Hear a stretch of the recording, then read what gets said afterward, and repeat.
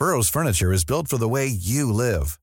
From ensuring easy assembly and disassembly to honoring highly requested new colors for their award-winning seating, they always have their customers in mind. Their modular seating is made out of durable materials to last and grow with you.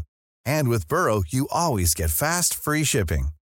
Get up to 60% off during Burrow's Memorial Day sale at burrow.com/ACAST. That's burrow.com/ACAST. burrow.com/ACAST. Ryan Reynolds here from Mint Mobile. With the price of just about everything going up during inflation, we thought we'd bring our prices down. So to help us, we brought in a reverse auctioneer, which is apparently a thing. Mint Mobile Unlimited Premium Wireless. How to get 30, 30, bit to get 30, bit to get 20, 20, 20, bit to get 20, 20, bit to get 15, 15, 15, 15, just $15 a month? Sold! Give it a try at mintmobile.com/switch. $45 up front for 3 months plus taxes and fees. Promo rate for new customers for limited time. Unlimited more than 40 gigabytes per month. Slows full terms at mintmobile.com. As we welcome you along to the programme for the final one of the week. You're listening to C103's Cork Today podcast. Phone and text lines are currently closed. And of course the emails are always open 24/7, CorkToday at c103.ie. And I can already see this morning some texts and WhatsApps coming in about the unfolding situation and what we are watching happening in the Middle East. It really is hard to watch some of the commentary on the TV, to see what's going up online, or lots and lots of commentary in the papers today. And of course the latest coming out this morning that we're hearing is the Israeli warning to the people of Gaza. 1.1 million of the residents in the north of the Gaza Strip, which is a tiny little strip. If you look at it on the map, they've been given 24 hours to get out of the north and go down up to the south. I mean, where are they expecting all of these people to go?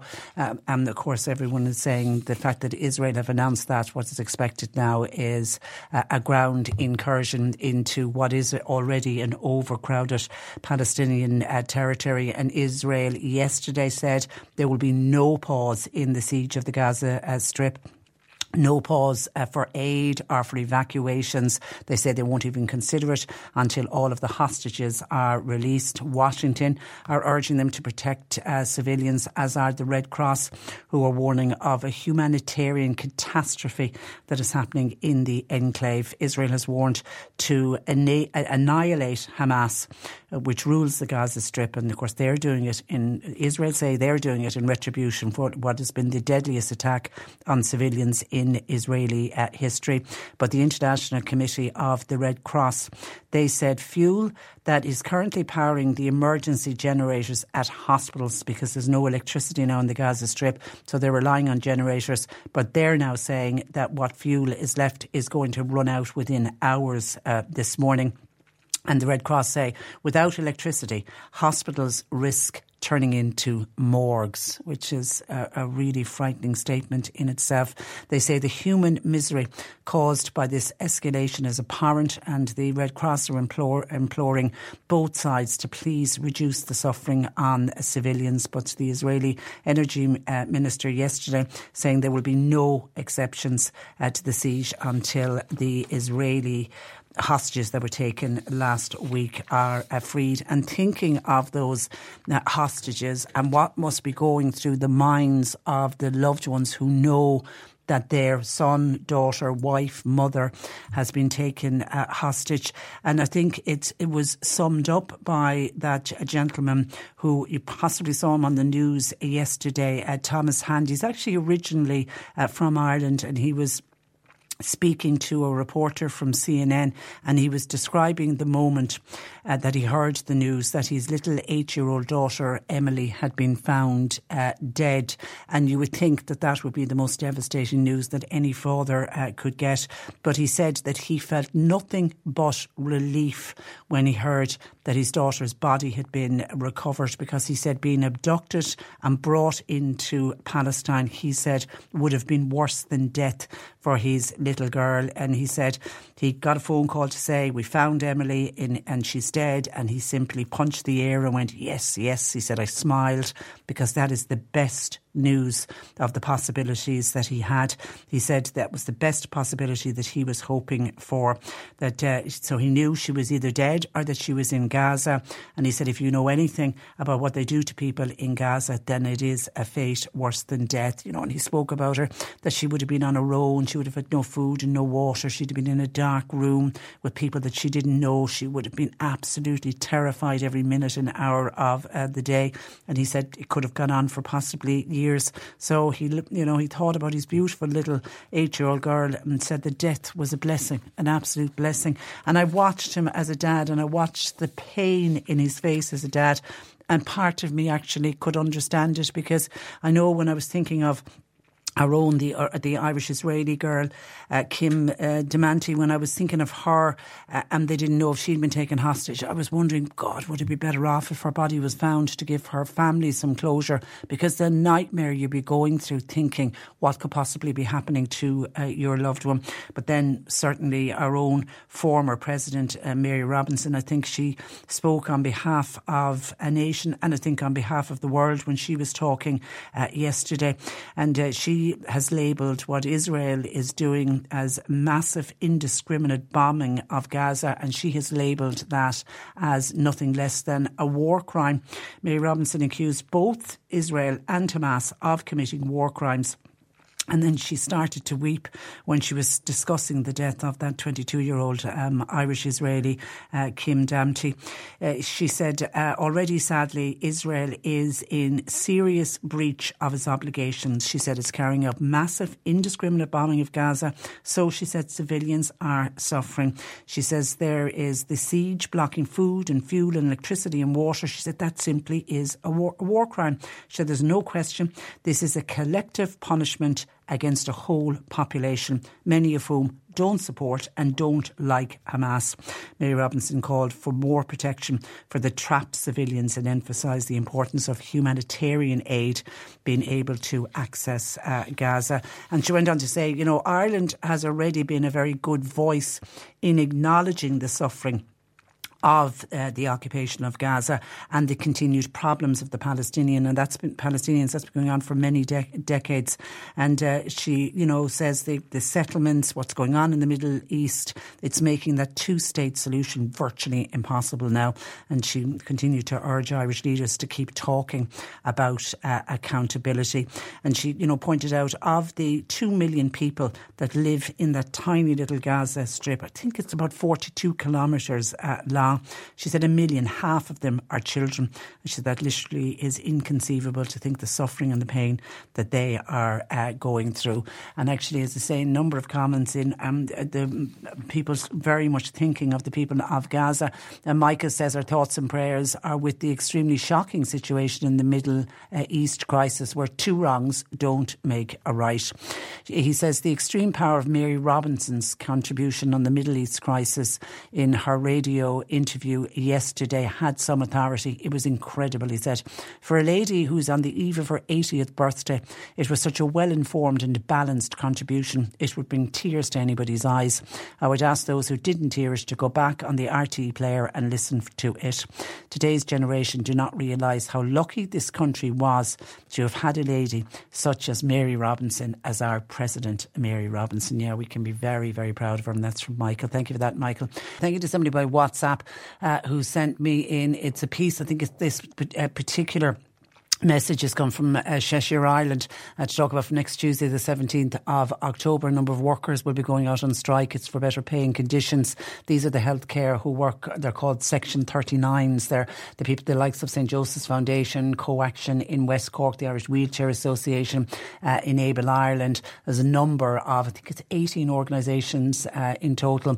They've been in talks for a number of years, I think, at this stage on this, trying to get pay parity with the Section 38 HSE workers. They all do the very same jobs, and up until 2008 their pay was linked. Whether you worked under Section 39 or Section 38, you got paid the very same, but then that link was broken, and now there's a difference of about 10% between the two groups. And the biggest problem is that for a lot of those organisations, like Enable Ireland, Wheelchair Association, Coaction, St Joseph's Foundation, they're finding it very hard to retain staff, and it's understandable because the staff can go and work with the HSE, do the very same job where they'll be getting paid 10% more, and because of that there's a huge problem with recruiting and retaining staff.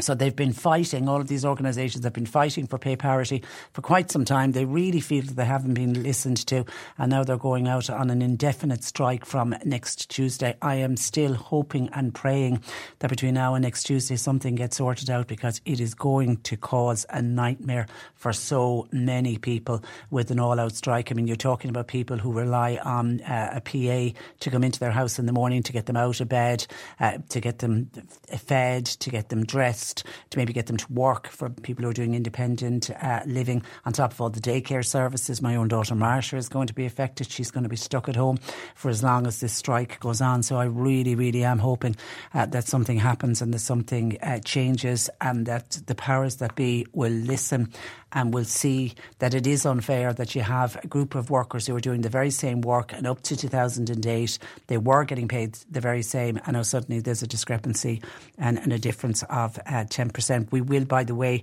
to that listener, there's no name on that particular WhatsApp, we will be covering this and dealing with it in more detail on Monday on the programme.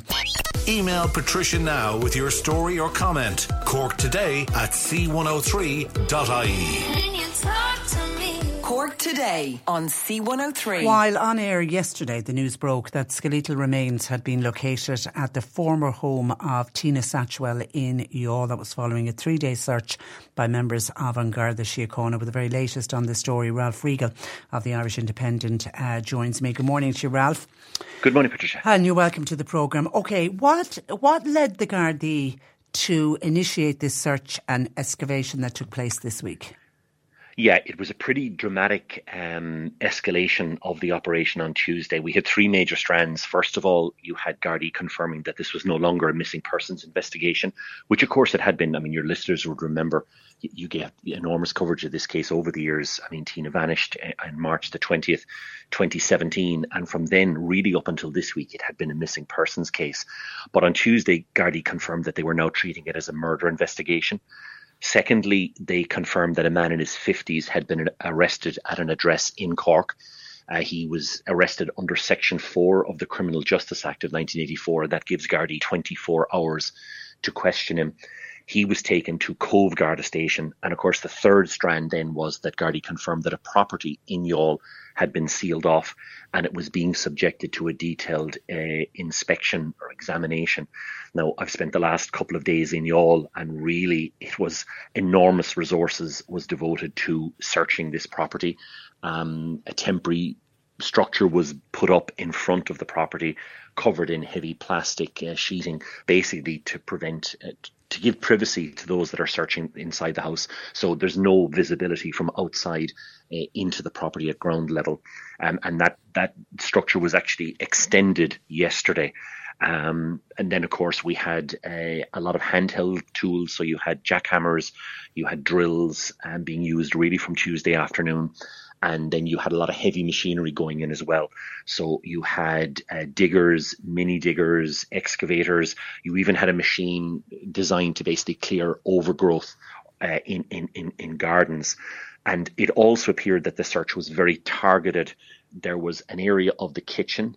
There was an area of drainage pipes by the footpath and by the back garden that were being examined, and also a piece of concrete flooring which was in the hallway by the stairwell, and also what appeared to be a walled up area by the stairwell.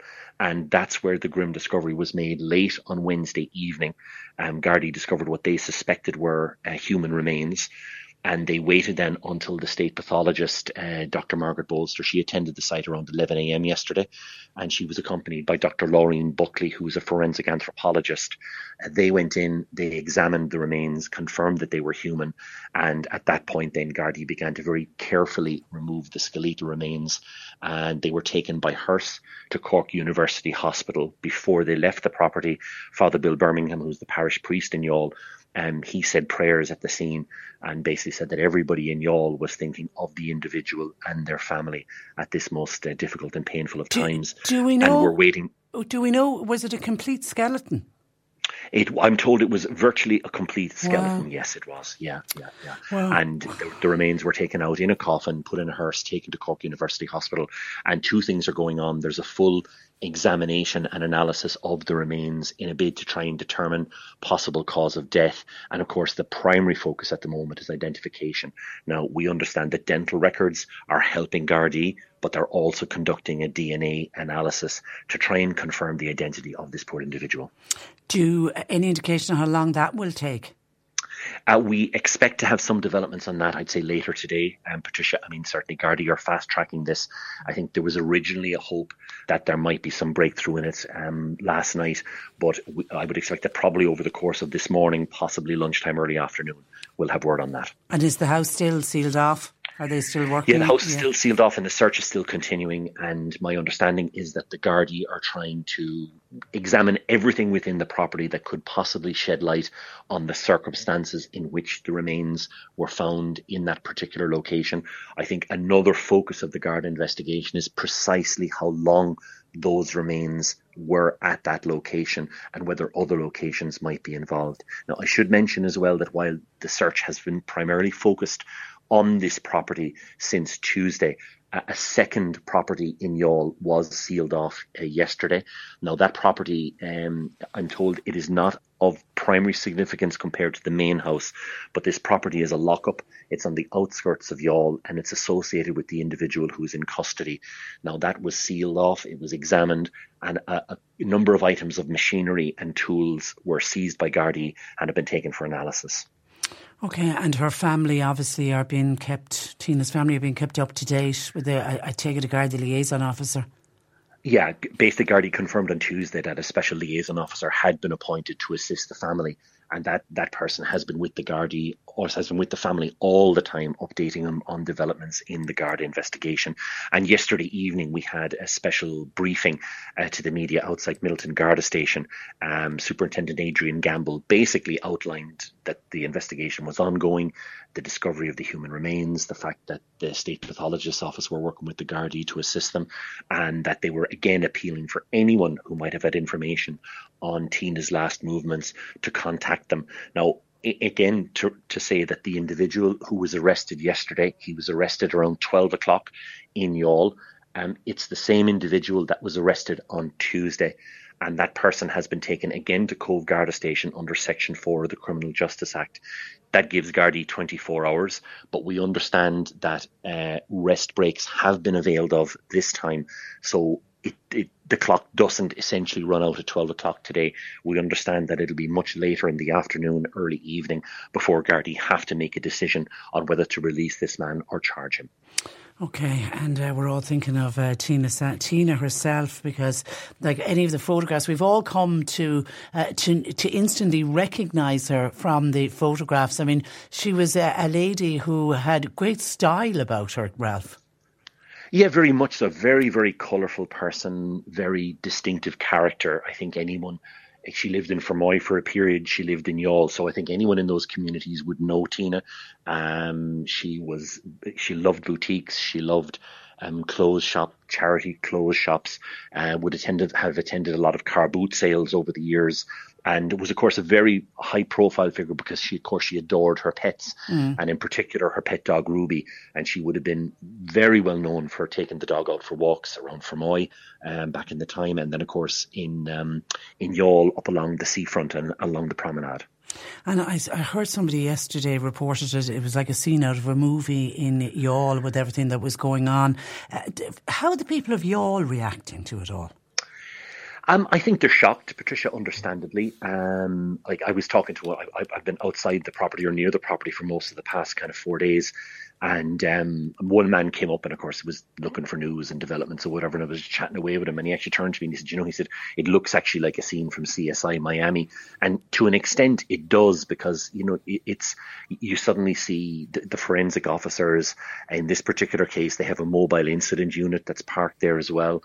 The road outside the house has been reduced to one lane to facilitate the work of the Gardaí and the various services. You have cadaver dogs were coming moving in and out of the property.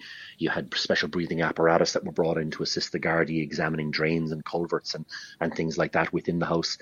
So it really does look like something out of one of these television shows. But I suppose really the major thing for y'all is a sense of shock and sadness, because it's a tight-knit town. It's a very proud community, and y'all has had its share of setbacks over the last kind of couple of decades. Of course, you had an awful lot of major industries closing. Y'all, the town worked very hard, reinvented itself as very much a tourist destination, a water sports destination. And then, of course, it was left reeling from the tragedy in August, where you had 2 athletes involved in the Ironman had tragically lost their lives.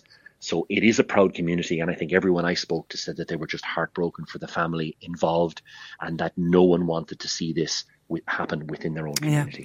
Yeah, one of their own, unfortunately. Listen, Ralph, a pleasure as always. Thank you for that, and belated birthday greetings to you for yesterday. I know you probably didn't get much chance to celebrate yesterday because you were so busy, but listen, we appreciate you taking time out to talk to us today.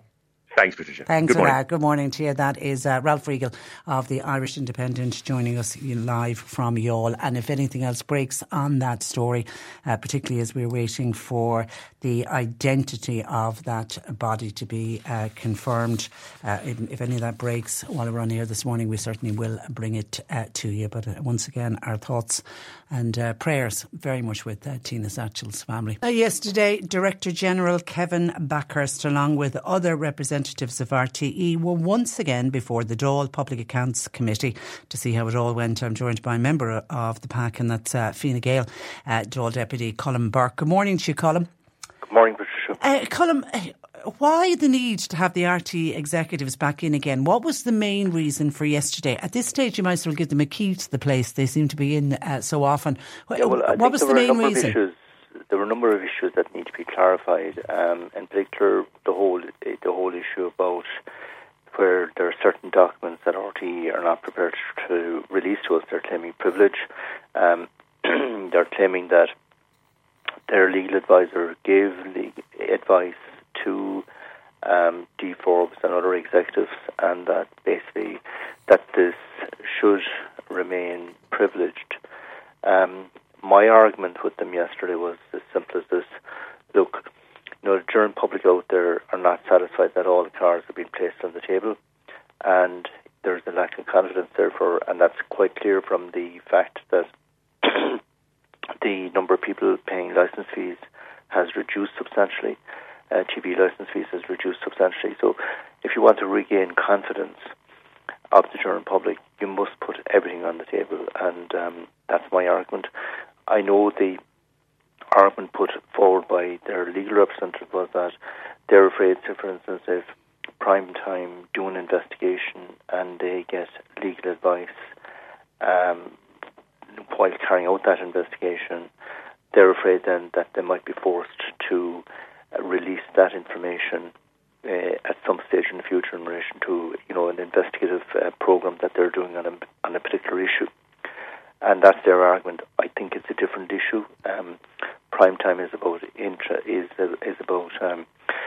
investigating third parties or institutions outside of RTE. This is about RTE only, and therefore I believe that these documents should be made available. And it is correct to say that the Public Accounts Committee, you got your own legal advice, and your legal advice was that you should be allowed. Well, no, our legal advice is that the remit of legal privilege is not the responsibility of the legal advisors.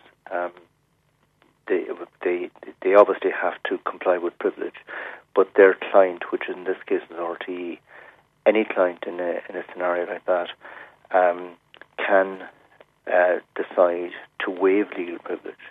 Therefore, it is within the power of RTE to waive that legal privilege. And the argument I put to them yesterday is that by waiving that legal privilege, no new proceedings are going to be created. And that's the point I'm making. Yes, I would agree with them that they should retain legal privilege if there was a threat of further legal proceedings by a third party, but that will not arise in this case. But I think the one thing that we need to do is bring back the confidence of the general public that all of what's the management of RTE is fully transparent and that there's full accountability for all funds being received by the organisation.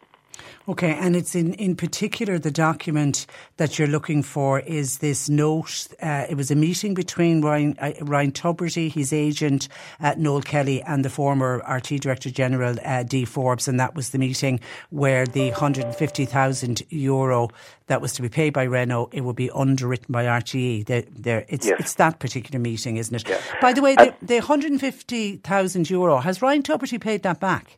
No, and you see, my point about this, and this is the point I have about, who else in RT was aware of the barter accounts, because the problem with the barter accounts, remember, all of the parties involved in this issue, where you've Noel Kelly, you have Ryan Tubridy, you've RT, all those parties are based here in Ireland, whereas the money was paid from a legal entity in the UK. And as the money was not paid by RT cannot technically sue for the recovery of the money. And I suppose the barter account company, their attitude is they were instructed to pay it out, therefore they don't have any responsibility on it either. So there is a legal, and this is the whole issue that, if the legal department in RT were aware of this existing barter account, was advice ever given to RT that if something goes wrong in the future, and someone doesn't deliver on what they're paid for, you won't be able to recoup your money, which is exactly the case here. Okay, now obviously the financial situation at RTE came up for discussion, and I know Kevin Backhurst, basically put it on the line, saying if they don't get a bailout, that the station will be, the national broadcaster will be insolvent. I think he said by spring of next year. Do you accept that can't be allowed to happen? I do. I think it's important that we do have a national broadcaster, that it's independent from government and from all political parties, and therefore I think it's important as well that there is adequate funding. But the RTE authority have to convince us and the general public that that there is a proper management structure, a proper checks and balances. For instance, you take the audit committee. I mean, it's quite clear that what occurred here, that the audit committee was not technically functioning in real terms, whereas now I would imagine that the new board has it up and running, has it functioning. Because if you have any organisation which is turning over, that kind of money, it's important that all the checks and balances are in place, and that there's a constant review to know how can they be upgraded at all times. And it's like your own station, you have people there who are monitoring the money coming in, the money going out, where you need to create efficiencies, how can you deliver a better product. You're always reviewing it all the time, but, with smaller units, it's easier to do that. But with a big organisation, that's more reason why you need to have a very good structure to make sure that there's full accountability and full checks and balance. And of course, they've lost another chief financial officer with Richard Collins tendering his resignation. Again, the point you made earlier about that the public need to know that everything has been put on the table and that we know everything that's going on at RTE. Kevin Backhurst wouldn't give a definitive yay or nay to Richard Collins getting an exit package. I think it might be difficult to do that at the moment because it may not all be concluded as regards of what is occurring there. We don't know the circumstances as to under what circumstances he left. So I think that's very much, and it may be at there may be issues that still need to be resolved there before anything can be disclosed. Okay, all right. And then we've got, a number of reviews going on at the moment. We've got the Mazars, the Grant Thornton, the McCann Fitzgerald, all currently carrying out reviews into different controversies and different concerns at RT. And of course, there's a separate independent review being ordered by the government. When are we expected to hear any results from those reports? I think we will have to move forward very much by the start of next year to make sure that if the government is giving, we've already agreed now to give 16 million. The question question is, do we now need to restructure the licence fee issue? And that's now going to be a bit down the road before that's done. But we do have a problem now as regards funding of broadcasting, and it's not just funding of, the national broadcaster, but also the funding of other institutions like yourselves as well. People are paying a contribution by paying a TV licence. The question is the distribution of the funding raised from that. Do we now need to look at, is it possible to have a broadcasting, I suppose, I'm not sure whether you call it a levy or whatever, and you remove all of the collection process from it, that it's automatically when people do tax returns. I'm not sure what way we'll do it, but we have to have a structure in place that we can provide independent, funding for broadcasters, because we're very lucky as a democracy. The important part that media play, and the important part they play in identifying where there's mismanagement and there's misappropriation of public monies, and they've done a very good job on that. And it's important that we have those checks and balances with the media, who are doing a very good job. So we need now to make sure that there is adequate funding for organisations who are providing a public service. Okay, but that trust, as you said yesterday, that trust is so important.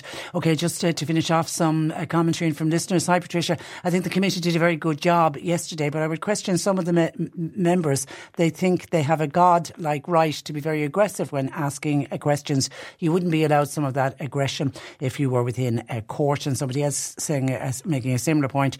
Some of the members were quite aggressive yesterday, but I'd like to compliment Deputy Colin Burke. He was very measured and professional in his contribution, so well done. And somebody else says, what did Colin think of Kevin Backhurst's, what this listener thought was an arrogant, flippant comment, saying he looks forward to seeing the committee's legal advice? Was that a step too far for Kevin Backhurst yesterday? I suppose it was a reaction. I actually think he's a very good chief executive. Okay. Or director general. I think he's good. I think it was a reaction. I suppose it sometimes happens to us that we give a reaction back on it, but I do think the whole issue about the documents that we were looking for is about making sure there's full transparency and making sure that the people that were aware of this barter account, that there is full disclosure as regards who exactly knew about it and who knew that it was going on, because the legal advisor said yesterday that the legal department were not aware of the existence of this account. That's incredible. That raises very serious issues. Here was a legal department, which is, professional team of legal advisors employed within RTE, and they were not aware that something was taking place involving monies from RTE, which was being paid out to people, and with no right of RTE to recover that money if a service wasn't delivered. That's incredible. And that I find, Okay. And as you mentioned, the fall off in the licence fee, it's now at 39%. That's 2 in every 5 people who bought a TV licence last year not paying. What's your advice to people who haven't paid? Well, I would say that we are very lucky. If you look at all of the the conflicts around the world at the moment, it's because we have a very poor democratic system. For instance, you take, the Gaza situation. I've been to Gaza. I was there in 2009. I was there after Israel killed 1,400 people, including 250 children. There isn't a democracy in Gaza because Hamas control it, and what Hamas did was just absolutely appalling and disgraceful. The way young people were killed, the way women were treated, and there is no excuse for them. But part of the reason why they're in control is because there isn't a proper democracy. And I would say in Ireland we are very lucky that we have a very good democracy. There's checks and balances there, and part of that is the broadcasters are doing a very good job in making sure that it continues. Okay. All right, Colin, we leave it there. Thank you for that, and thanks for joining us on the programme.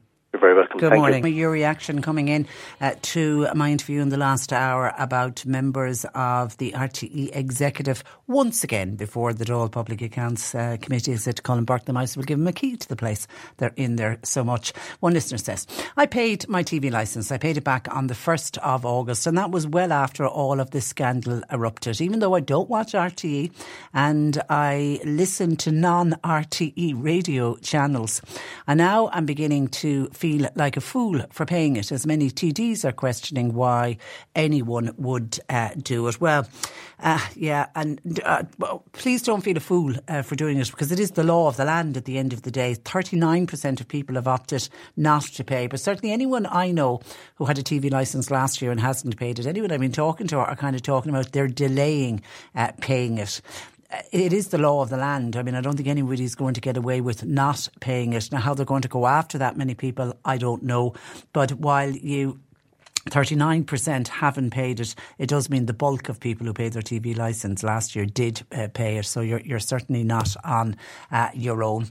Thank you for your text. And Michael says, Patricia, to coin the phrase, we don't hang ourselves, appears to be the trust of RTE's defence. I would like to remind Kevin Backhurst and the rest of RTE that we, the people, the taxpayer, we are their paymasters. They seem to have forgotten that, and I would like to remind them what happens when you deceive your employer. There was an arrogance of supremacy in the air there yesterday at that Dáil committee meeting, which is not good. I think the TDs are doing a good job in their line of questioning to try and seek the truth, which is only on a drip operation at the moment. And I do think that one of the contributions that was made by Colin Burke, we chatted with in the last hour, was on that very point that, you know, they need to gain the trust of the general public, because it's because there's a lack of trust that 39% of people have stopped paying their TV licence. But definitely, I mean, there was, I think Fionn Sheehan in the Indo today put it as like it was like a bit of a Mexican standoff yesterday. This is all over this note that came out of this video meeting that took place between Dee Forbes and I think certainly Ryan Tubridy's agent, Noel Kelly, was there. I don't know if Ryan Tubridy was there or not, but this was all this note about who signed off and who knew about the agreement to underwrite the deal with Renault. And RTE were asked to provide that note. They say they can't provide it to the committee, and they say it's a point of principle. It's become a point of principle now on both sides. But RTE said, look, we sought legal advice, and legal advice tells us not to hand it over. But then the chairman of the PAC, Brian Stanley, he said the committee is now moving towards compelling the document, because he's saying they also took legal advice, and their legal advice is that they can compel this document. And that's then Kevin Backhurst insists it's a point of principle, and on that point of principle they do not want to release the legal documents. But he went, I think, a step further yesterday when he I felt very smartly answered back to Brian Stanley saying, well, I'd very much like to see the PAC's legal advice. So in fairness to Alan Kelly of the Labour Party, he jumped and went all in on that point, saying that this is really, really a serious moment for you. This is a pivotal moment for you, he said to Kevin Backhurst. He said, I'm telling you this, if it ends up in the scenario that we have to compel this, it could end up legal, it could end up in the courts. And that's when he looked across at Kevin Backhurst and said, your position could be untenable. And you could see Kevin Backhurst was not used to people speaking to him like that. So yeah, was there a level of arrogance in the air? I think I'd have to agree with Michael. There certainly was. Didn't see the whole lot of it yesterday because it was while I was on air, but I did see part of it yesterday afternoon. I'll try and catch up on the rest of it over the weekend. 0818 103 103. And thanks to the people for their texts to 0862 103 103. Wouldn't you love to be at Cork Airport at the moment? I would love to be there. I'd love to be jumping on a plane heading to France for the rugby match tomorrow, but unfortunately I'm not. But we did decide to send C103's Ken Perrott.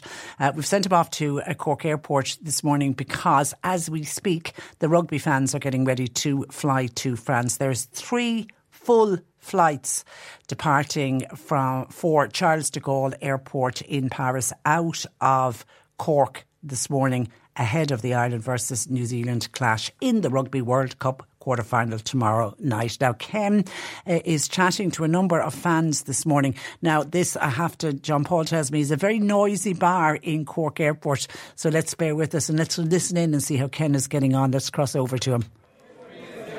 If you're a rugby fan, I suppose you could nearly say it's like Christmas Eve. I'm in the bar in Cork Airport. We've come through the check-in and I just met 6 fans from Highfield. You're off to Paris. I am beyond jealous. This is going to be unreal, isn't it? Oh, we can't wait. We were here 2 weeks ago. We've been to the South African game, the Scotland game, and did you just say that because I said I was jealous? yeah, trying to rub it in. Been rubbing it in all the friends all week. No, we can't wait to get out there. Like the atmosphere at the stadium is compared to any other game I've been to. Yeah. Even the pundits and the players are saying that. Johnny Sexton said it in his post-match interview the other day that the atmosphere in the first game was amazing. He didn't think it could be topped, and the atmosphere in the second game was even better. What do you think this will be like?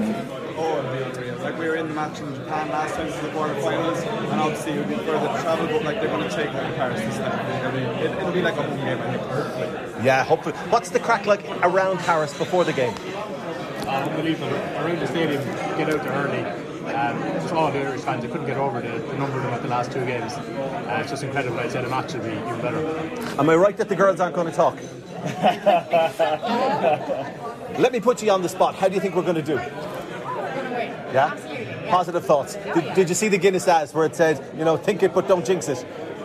Oh, yeah. So good. How do you feel about Mac Hansen starting? Are we nervous? A little bit. I wonder will he get the whole 80, but they have Jimmy O'Brien on the bench just in case. But hopefully. Do you not think Jimmy O'Brien's a big step down if we need that? If we need that, he doesn't have the expertise. He might have it for Leinster in the URC, but against the All Blacks in the quarter-final of the World Cup, he's really untested. He is, but he's a bit more versatile than Stuart McCluskey, so having him there, he can cover more positions and give us more options to put. I don't know. Gary Runner's on the wing and put Jim O'Brien at 15 and kind of move things around. Jim O'Brien's a bit of a step down, but I'm sure the lads are confident even if he does come on. Right, one question, right, for the 6 of you here. I want to quickly do this, if you'll humour me. I'm going to give a possibility of an alternative Ireland best 15 and the 15 that are starting. And I want you to pick who's better, the team we have starting or the previous. So let's begin at fullback. Rob Kearney or Hugo Keenan? Who do we think is better? Hugo Keenan. Hugo Keenan, yeah. Go Hugo. Anyone for Rob? No? Right, let's go to the wingers. I was thinking Tommy Bowe and Andrew Trimble, maybe? Who we got? James Lowe and Mac Hansen. I'd go James Lowe and Mac Hansen, to be honest. Yeah, I would too. Yeah, I probably would. Playing together, yeah. Right, centre partnership. Darcy and O'Driscoll, Aki and Ringrose. Darcy and O'Driscoll. Can we get O'Driscoll and Aki? Yes, please. What do you think over here? Yeah, I think you'd have to put O'Driscoll in, but Aki's form at the moment, you couldn't leave him out. Halfbacks. Stringer, O'Gara, Gibson Park and Sexton. Gibson Park, Sexton. We're in Cork, lads. Come on. That's what he's answering that question, just Munster loyalty, but I think Gibson Park, Sexton has to win. Front row, I'm going to say Cian Healy, although he might make it yet, right? Cian Healy are... Archie Porter? Yeah. Cian Healy in his prime, by the way. I'm saying Porter as well, yeah. I think Porter is one of the best we've ever had, ever. Hooker, there's Keith Wood, Rodest, yeah. Keith Wood, Sheehan? Dan Sheehan, yeah, Keith Wood. Dan Sheehan. What do you think over here? Keith Wood as well, all right. Number 3, I was going to go John Hayes. Furlong, yeah. O'Connell, O'Callaghan, Henderson and Tyke Byrne. What are we thinking? You said O'Connell, Tyke Byrne. O'Connell, Tyke Byrne for me as well. O'Callaghan, do you think? O'Callaghan? I go for O'Connell. Just O'Connell will pull him through.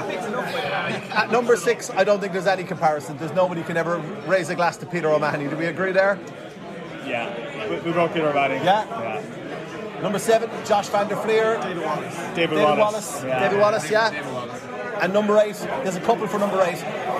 Anthony Foley obviously sticks out. CJ Stander. Can't go Jamie Heaslip anyway. So. Caelan Doris not doing too badly. No, let's leave Heaslip alone.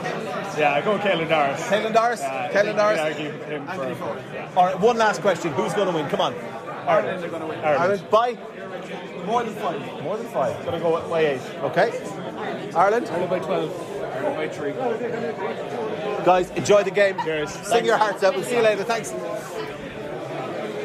Okay, and thanks we'll leave it there for now, and we might check back in with Ken a little bit later on. I know some of those flights are due to go by at 12 o'clock. It sounds like it is a very, very busy bar at Cork Airport. We hope everybody has a safe flight and that they all come back without the bed bugs, but they'll come back with the result that we are all looking for. And I've just checked, Ireland are marginal favourites at the moment to beat New Zealand, but it's just marginal favourites. At the end of the day, it is New Zealand. And you can never, you never know what way New Zealand are going to be on the day. It's going to be exciting. Now, 0818 103 103. Can anybody offer advice to this listener? And I'll see if John Paul is able to help her out as well. Could you please help me with the following? I'm a 23-year-old. I'm a carer. I got my first provisional licence in 2019. I got my second provisional licence in 2021. Now, I have completed my EDT lessons recently, and therefore I've applied to take my driving test, and I'm awaiting a date. I've applied to renew my provisional licence and turn it into my third provisional, but I've been turned down because I don't have a date for the driving test. My current licence expires in 10 days, and you're going to have an up-to-date provisional licence in order to do the test as well. But the assistant said I need to drive for work. Any help or advice, please? I wonder, can you get on to the driving test centres and explain the dilemma that you are in? Because normally they can fast track and they can give you like an emergency driving test, because they get cancellations and that in. I'm wondering, is that the best route to go down? I'm assuming you're not the first that has happened to, where the provisional licence is about to run out, but they won't renew. And of course, we know they won't renew unless you have either taken a driving test or you have a date for one. If anybody can offer advice for that listener, please. Well, she's only got 10 days left and she needs her car for work. 0818 103 103. Text or WhatsApp 0862 103 103. C103 Jobs. General labourer is wanted now. It's for power washing and painting. It's in the North Cork area. Applicants must be over 25. You need to have a full clean driver's licence and have fluent English and an up-to-date safe pass. Call 087 7566 524 and please call after 6 in the evening. Post OTC person is required for Timoleague. Fluent English and some experience in retail, admin and bookkeeping would be an advantage. Please apply with your CV and a cover letter to timoleaguepo@gmail.com. An AIM support wanted for a childcare facility that's in Newcestown near Bandon. CVs please to littlevillage 0641313@gmail.com. And Collins Ventilation, they're in Mallow. They're recruiting for a general operative with current safe pass and a manual handling cert. You also need to have a full clean driver's licence. 086 083 2611. You'll find all the details and more job opportunities by going online now. Just go to c103.ie/jobs for more. This is C103. You're listening to C103's Cork Today podcast. Phone and text lines are currently closed.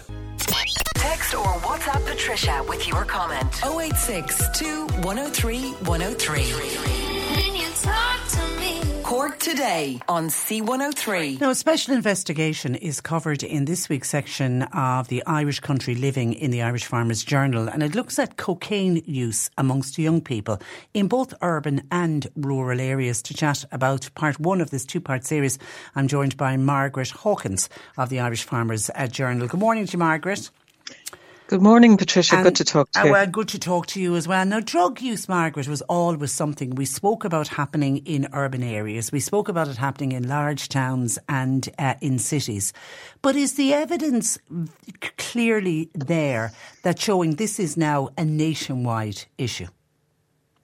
Absolutely. Those who are in the world of trying to treat people with addiction are very aware of that it is a national issue, like an epidemic. It's everywhere. Accessibility has changed hugely. It's not like going to the off license where you have to go and get it. The dealers have their network and they do their deliveries, and it's out there everywhere, every crossroads, down every lane, 24/7 as well. So it is a huge problem everywhere. It's years ago, as the Ashari spokesperson I talked to said, years ago, it was something that was there as a kind of a cheese board element at the end of a middle class dinner. But now it's out there for absolutely everybody. It's just so easy to get, unfortunately. And too easy to get. Has it come down in price as well? Well, I imagine it has. It's just because maybe people have more money and are able to afford it better than they were years ago. So it's there, and it seems to be something that's almost replacing alcohol, or initially starts with alcohol, where people are introduced, in that kind of environment to cocaine. And with some people, it continues and doesn't become a problem. But for other people, it turns into it being a bit of fun to being a great nightmare within 5 or 6 years. Yeah, and your piece, it's an excellent piece, by the way, well worth, I would suggest, anybody sitting down and reading it. But and you're very much looking at it from the addiction point of view and trying to break that cycle of addiction, because becoming addicted to cocaine, that is now becoming a big problem. And we're talking about rural areas. Yeah, rural areas as well. The statistics say that of 10 people who try cocaine, one person will become seriously addicted to it. That's the statistics, but other people will be badly affected as well. I mean, it changes your mood. I was listening to a mother yesterday talking about her son, thankfully having got through it and now is in a good place and recovering. But, he changed from being a lovely lad, a decent kind of, friendly guy, to being more vicious, and moody and everything. And seeing that change in your house is very, very difficult. So it's out there, it's happening, it's affecting everybody, urban and rural. And I suppose years ago people might have thought, well, farmers, they wouldn't be into that sort of thing. But we're all out there in the same society, meeting up with the same temptations, and we're all human beings. So but it is something, it is a trend that more farmers are presenting, needing help with those who are involved in the counselling area. And I take it, if somebody is addicted to cocaine, it can have a devastating effect on farming life. I mean, their ability to simply do their job. Yeah, that's the difficult thing. Like, if you're in the preoccupied and using that, are you driving properly? Are you safe on the road? Are you think you're driving better than you are? Are you feeding the cattle? Are you trying to pay off debt, which is a huge thing? You've got the stress and the anxiety about that. But you can't, if you're taking drugs, you can't function properly. And obviously that leads to all sorts of problems ultimately, and the whole family gets dragged into it. Especially when, the money becomes an issue. The fact that dealers, give credit, and it usually seems to be around 1,500 or 2,000 from what I can gather. But I have spoken with people who speak of people who are addicted running up bills of €30,000, and of parents trying to borrow. You can't tell the bank, you maybe ask the credit union, you sell something, you ask family to help. So there are huge amounts of money involved, and you can imagine the stress and the torment. Selling a little or a lot? Shopify helps you do your thing however you cha-ching. Shopify is the global commerce platform that helps you sell at every stage of your business. From the launch your online shop stage to the first real-life store stage, all the way to the did we just hit a million orders stage. Shopify is there to help you grow. Shopify helps you turn browsers into buyers with the internet's best converting checkout. 36% better on average compared to other leading commerce platforms. Because businesses that grow, grow with Shopify. Get a $1 per month trial period at shopify.com/work. Shopify.com/work. Burrow's furniture is built for the way you live. From ensuring easy assembly and disassembly to honoring highly requested new colors for their award-winning seating, they always have their customers in mind. Their modular seating is made out of durable materials to last and grow with you. And with Burrow, you always get fast, free shipping. Get up to 60% off during Burrow's Memorial Day sale at burrow.com/ACAST. That's burrow.com/ACAST. burrow.com/ACAST. Planning for your next trip? Elevate your travel style with Quince. Quince has all the jet-setting essentials you'll want for your next getaway, like European linen, premium luggage options, buttery soft Italian leather bags, and so much more. And it's all priced at 50 to 80% less than similar brands. Plus, Quince only works with factories that use safe and ethical manufacturing practices. Pack your bags with high-quality essentials you'll be wearing for vacations to come with Quince. Go to quince.com/trip for free shipping and 365-day returns. Surrounding all that, who has €30,000 to be handing out to somebody in any business or in any farm? It's just horrendous for family. And one thing that came across was that family can actually be suffering more than the person themselves. You know, the worry about it and the stress, and is there going to be intimidation if we don't pay, and how do we get this person better? So, but I suppose the main message is that the earlier you tackle it or face up to it and talk about it, the better, and to look for help, whether the person wants help or not. But family can ring places like Ashiree, St John of God, St Pat's, Bushy Park, the Rutland Centre, all those places. And there's www.drugs.ie, the HSC website, that will point you in the direction. Even ask your GP what would he or she advise you to do to get help. You need help yourself. That was one of the things that a counsellor said, that often the family is suffering worse and they don't understand what's happening. Grandies, granddads, uncles, aunts, siblings, and that they need counselling. So in both the residential and the non-residential kinds of treatment, where you're going for intensive counselling a couple of times a week, even though you're home, say, the family is involved as well. They're having their counselling with you and apart from you, you know, to try and help you through. And there's aftercare as well. So it's, I suppose, farmers, and I listened to one mother talking about it, that don't tend to talk about it. And you don't want people thinking badly maybe of your son or daughter. You don't want people to know that cocaine is a problem. But if more people talked about it, that was really the consensus, that it would make it easier all round, that people would look for help more easily and wouldn't suffer as long in silence trying to cope with all those pressures themselves. Yeah, there is unfortunately that shame that's attached, I think, to any kind of drug use. I remember interviewing a mother whose son unfortunately died from a drug overdose, and she said it would have been easier if he had been killed in a car crash than to have to open up to people to say, you know, my son died because he took too much drugs. And she just felt that there wasn't that same a level of sympathy or understanding, which broke my heart to hear a mother who was suffering the loss of her son, regardless of how he died. You know, she needs our support and our sympathy. And just on that one, for somebody is it harder for somebody, Margaret, in rural areas to look for help? Well, there is that stigma about talking about it. That's probably the first problem, that people don't want to talk about it so much.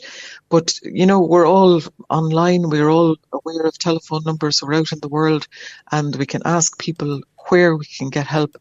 So I'd hope that's changing in the same way you were saying there about not wanting to admit, or saying it'd be better if somebody died in a car crash than died from an overdose. We have to get over that. Yeah. In the same way we have to get over talking about mental health problems. It's happened and it's there, and you might think nobody else is affected, but goodness knows what other family is hiding or, you know, trying to cope with themselves.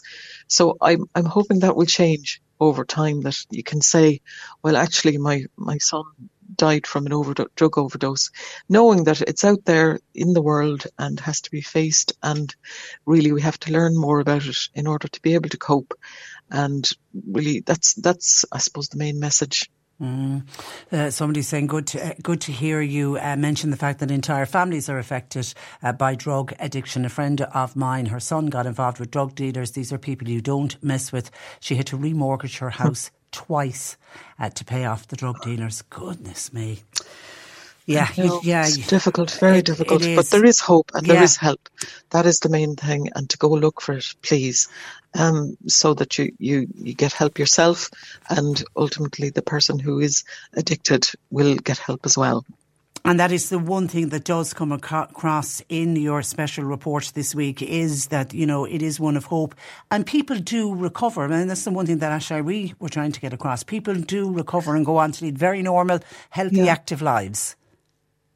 Yeah, it isn't easy. It isn't easy to change your life and to step out from the world you've become involved in, but it can be done. And every counsellor I've ever spoken to talks about that. And the Asheri person, Sarah, that I spoke with, just the joy of seeing somebody who comes in to treatment who is looking like a half-dead person. They're pale, they're exhausted, everything, they're worried, they're stressed. And, as time goes on and the treatment works, the counselling and sorting out their emotion, having their emotional NCT, I suppose, that at the end of all that and the supports and the family help and everything out in the open, that they're smiling at the end of it. Nothing's going to be perfect, but they've got this peace of mind again and the ability, to take control of their lives again. And to see that is wonderful. And the other counsellor that I've interviewed for next week who just provides counselling programs over a 3-month period, the same thing. Anybody who recovers is a walking, talking miracle, he said. But they have a new blueprint for life, that they're able to cope with life better and really do without the crutch of cocaine, and just the family can heal as well. It's about healing, really. The person themselves healing, but the family healing with them and learning to trust as well, because the trust would have been broken down, all the times it would have happened. Sorry, I won't do it again and everything. But addiction is so strong that it can take a long time to deal with, but it can be done. That's the message, that there is hope and there is help. And we are, that anyone's burying their head in the sand if they think cocaine isn't in their neighbourhood or isn't in their town or village, because it is everywhere. And I know one of the stats that you use, that we're the joint 4th highest consumers of cocaine in the world. A little country like Ireland. It's incredible, isn't it? It is. We're up there with the US and Austria, and it's only Australia, the Netherlands and Spain that are after us in the list. So it's a bit worrying. It's more than worrying, as the person I interviewed used things like horrendous and cruel and nightmares, and those words come into it. But we have to face up to it and just admit that it's out there and that it is a problem. I think that's the first step in doing anything, and to say that recovery is possible, and do, reach out and try to get help for yourself and your family, and, turn a corner and just, I suppose, think positive. It's, that's the best way to do it. Just acknowledge it's there and try to get help. Okay, it's a great article, and I know next week's part 2 you're focusing on non-residential treatment programmes. We look forward to reading that. Margaret, thank you for that, and thanks for taking time out to talk to us. You're very welcome, Patricia. Thank you. Good morning to you. Bye-bye. That is Margaret Hawkins from the Irish Farmers Journal, and it's in the Irish Country Living section. You can see part 1 of young people, urban and rural, are accessing cocaine via social media. It's a really, really good report. 0818 103 103.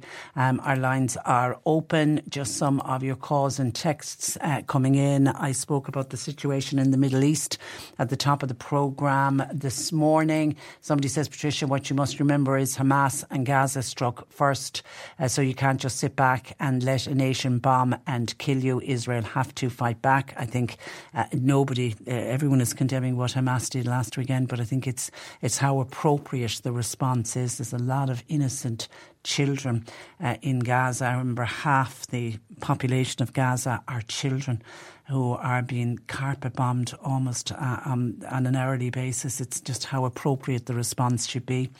Kieran said he was talking to his son, who he describes as a very well-educated young man, and he was asking him, what he thought about what was going on in the Middle East. And he said he could see his son was almost looking at him blankly. He's in his early 40s, and he just didn't seem to have a clue what's going on. on. And then Kieran realised that his son doesn't watch news bulletins. He gets most of his news via social media.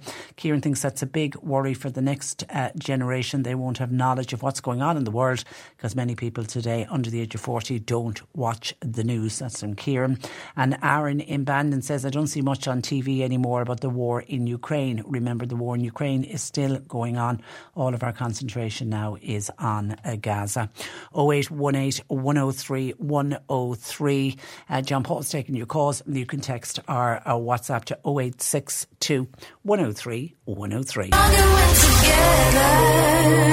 Ours to Protect, brought to you by C103, the IBI, and funded by the Commission Naman with the television licence fee. Check out ourstoprotect.ie for more info. This week on Ours to Protect, we meet Marion Cantillon, the founder of Pitseal, an eco-friendly solution to silage covering. Pitseal is a start-up company founded on the UCC Ignite programme. And Marion explains where the idea came from. So it was actually during my postgrad. I was doing a thesis on replacing plastics in retail. So we were replacing the plastic on, the fresh fruit, strawberries and raspberries kind of section. And I kind of went a bit rogue on my thesis because I guess it was during COVID and we all got sent home. And I think anyone from a country household knows the minute when you go home, you get put doing either farm jobs or jobs around the house. So I got put doing silage, and I remember thinking, this is so inefficient, it's so slow, it's so time consuming. And while I was writing my thesis on replacing plastic in retail spaces, I kind of thought, why couldn't I do it in agriculture?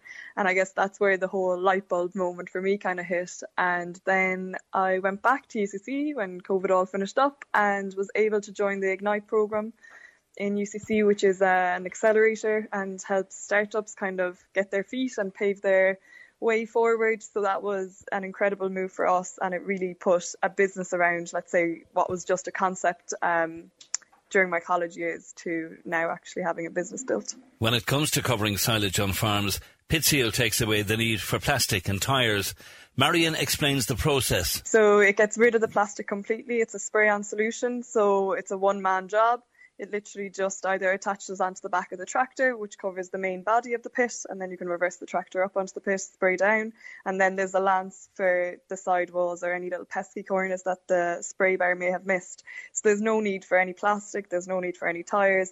And then, of course, the beauty of it is during winter, when it comes to feeding season, the film is actually consumed by the cow with the silage inside. So we've made sure that it is 100% zero waste and that it's still edible. To save the farmer time and make a much more streamlined process, I think, to what the existing alternative is. Pitseal saves time for farmers during the silage covering process, and Marion says the product's been well received by the farming community. Yeah, that was probably one of my biggest worries, but actually, do you know what? It was completely irrational because they've actually come to me.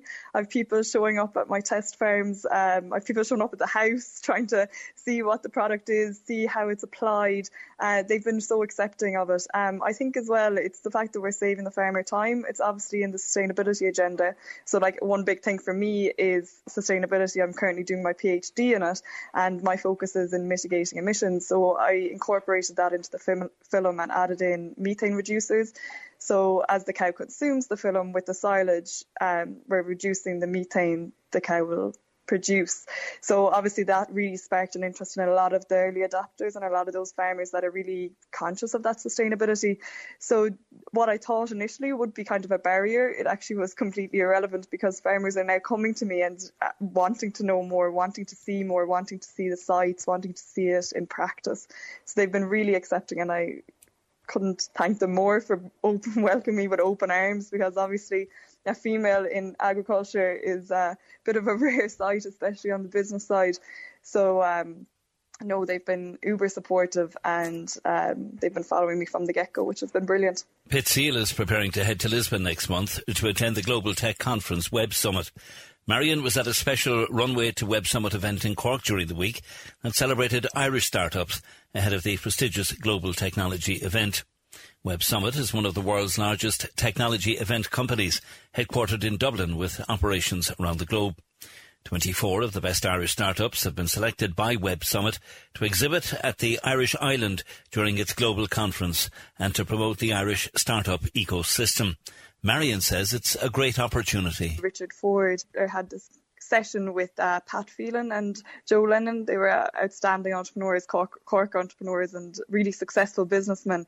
But yeah, the Web Summit is the biggest tech networking event in the world, and it offers obviously Pitseal a great opportunity to raise awareness for our innovative technology and to meet, of course, hundreds of investors, which is also a big plus. But it's fantastic to have those events in the lead up to the Web Summit, because it gives us invaluable support on a range of topics, from maybe chatting with VCs and how best to approach venture capitalists, to marketing our solution, to how best to pitch. So we're really thankful of all the Irish Hub here, I guess, and the Web Summit for preparing us for the Lisbon dates. And we're excited to showcase our brand new product on, I guess, the world's most influential tech stage in Lisbon coming up next month. And Marion says farmers are interested in exploring new technologies and innovations. They've actually opened their hands and adopted any new innovation or technology that's coming down the lines that is in the support of this green agenda and, of course, reducing the emissions. So they've been really adaptable and willing to try new technologies, because that's obviously not the easiest thing to do when you're so used to having your system behave the way it always has. So there's been a fantastic interest and a fantastic uptake, which is brilliant. And finally, what's next for Pitseal? The long-term plan, well, we're still developing out, so I'm not commercially viable yet. I plan to do that in 2024. I'm just getting all my certification and tests above board this season. And then, of course, coming during winter, we're planning on going over to New Zealand and Australia. We have 2 test trial farms over there, so we're planning to get them up and going. And the long-term plan, I guess, is, get rid of plastic full stop in the silage process, and everyone trying to go to a Pitseal alternative. That would be the ultimate gain, and I guess that's what we're striving towards. And to find out more about Pitseal, they're on social media and pitseal.com, or you can check out the show notes of this episode. Ours to Protect, brought to you by C103, the IBI, and funded by the Commission Naman with the television licence fee. Check out ourstoprotect.ie for more info. And just on some breaking news, it's just been reported that the human remains found in the house in Youghal this week are those of the missing woman, Tina Satchell. A DNA match is expected today after the DNA match was found after they found the bones under the floor. The remains were removed to Cork University Hospital, and the sample of the bone was sent for DNA analysis, and a major search of the house and the garden in the East Cork town of Youghal is continuing. And of course, as we mentioned earlier when we were speaking with Ralph Regan of the Irish Independent, a man in his 50s was arrested yesterday, and he can be held until later today. But the breaking news is that the human remains found have been confirmed as those of missing woman Tina Satchell.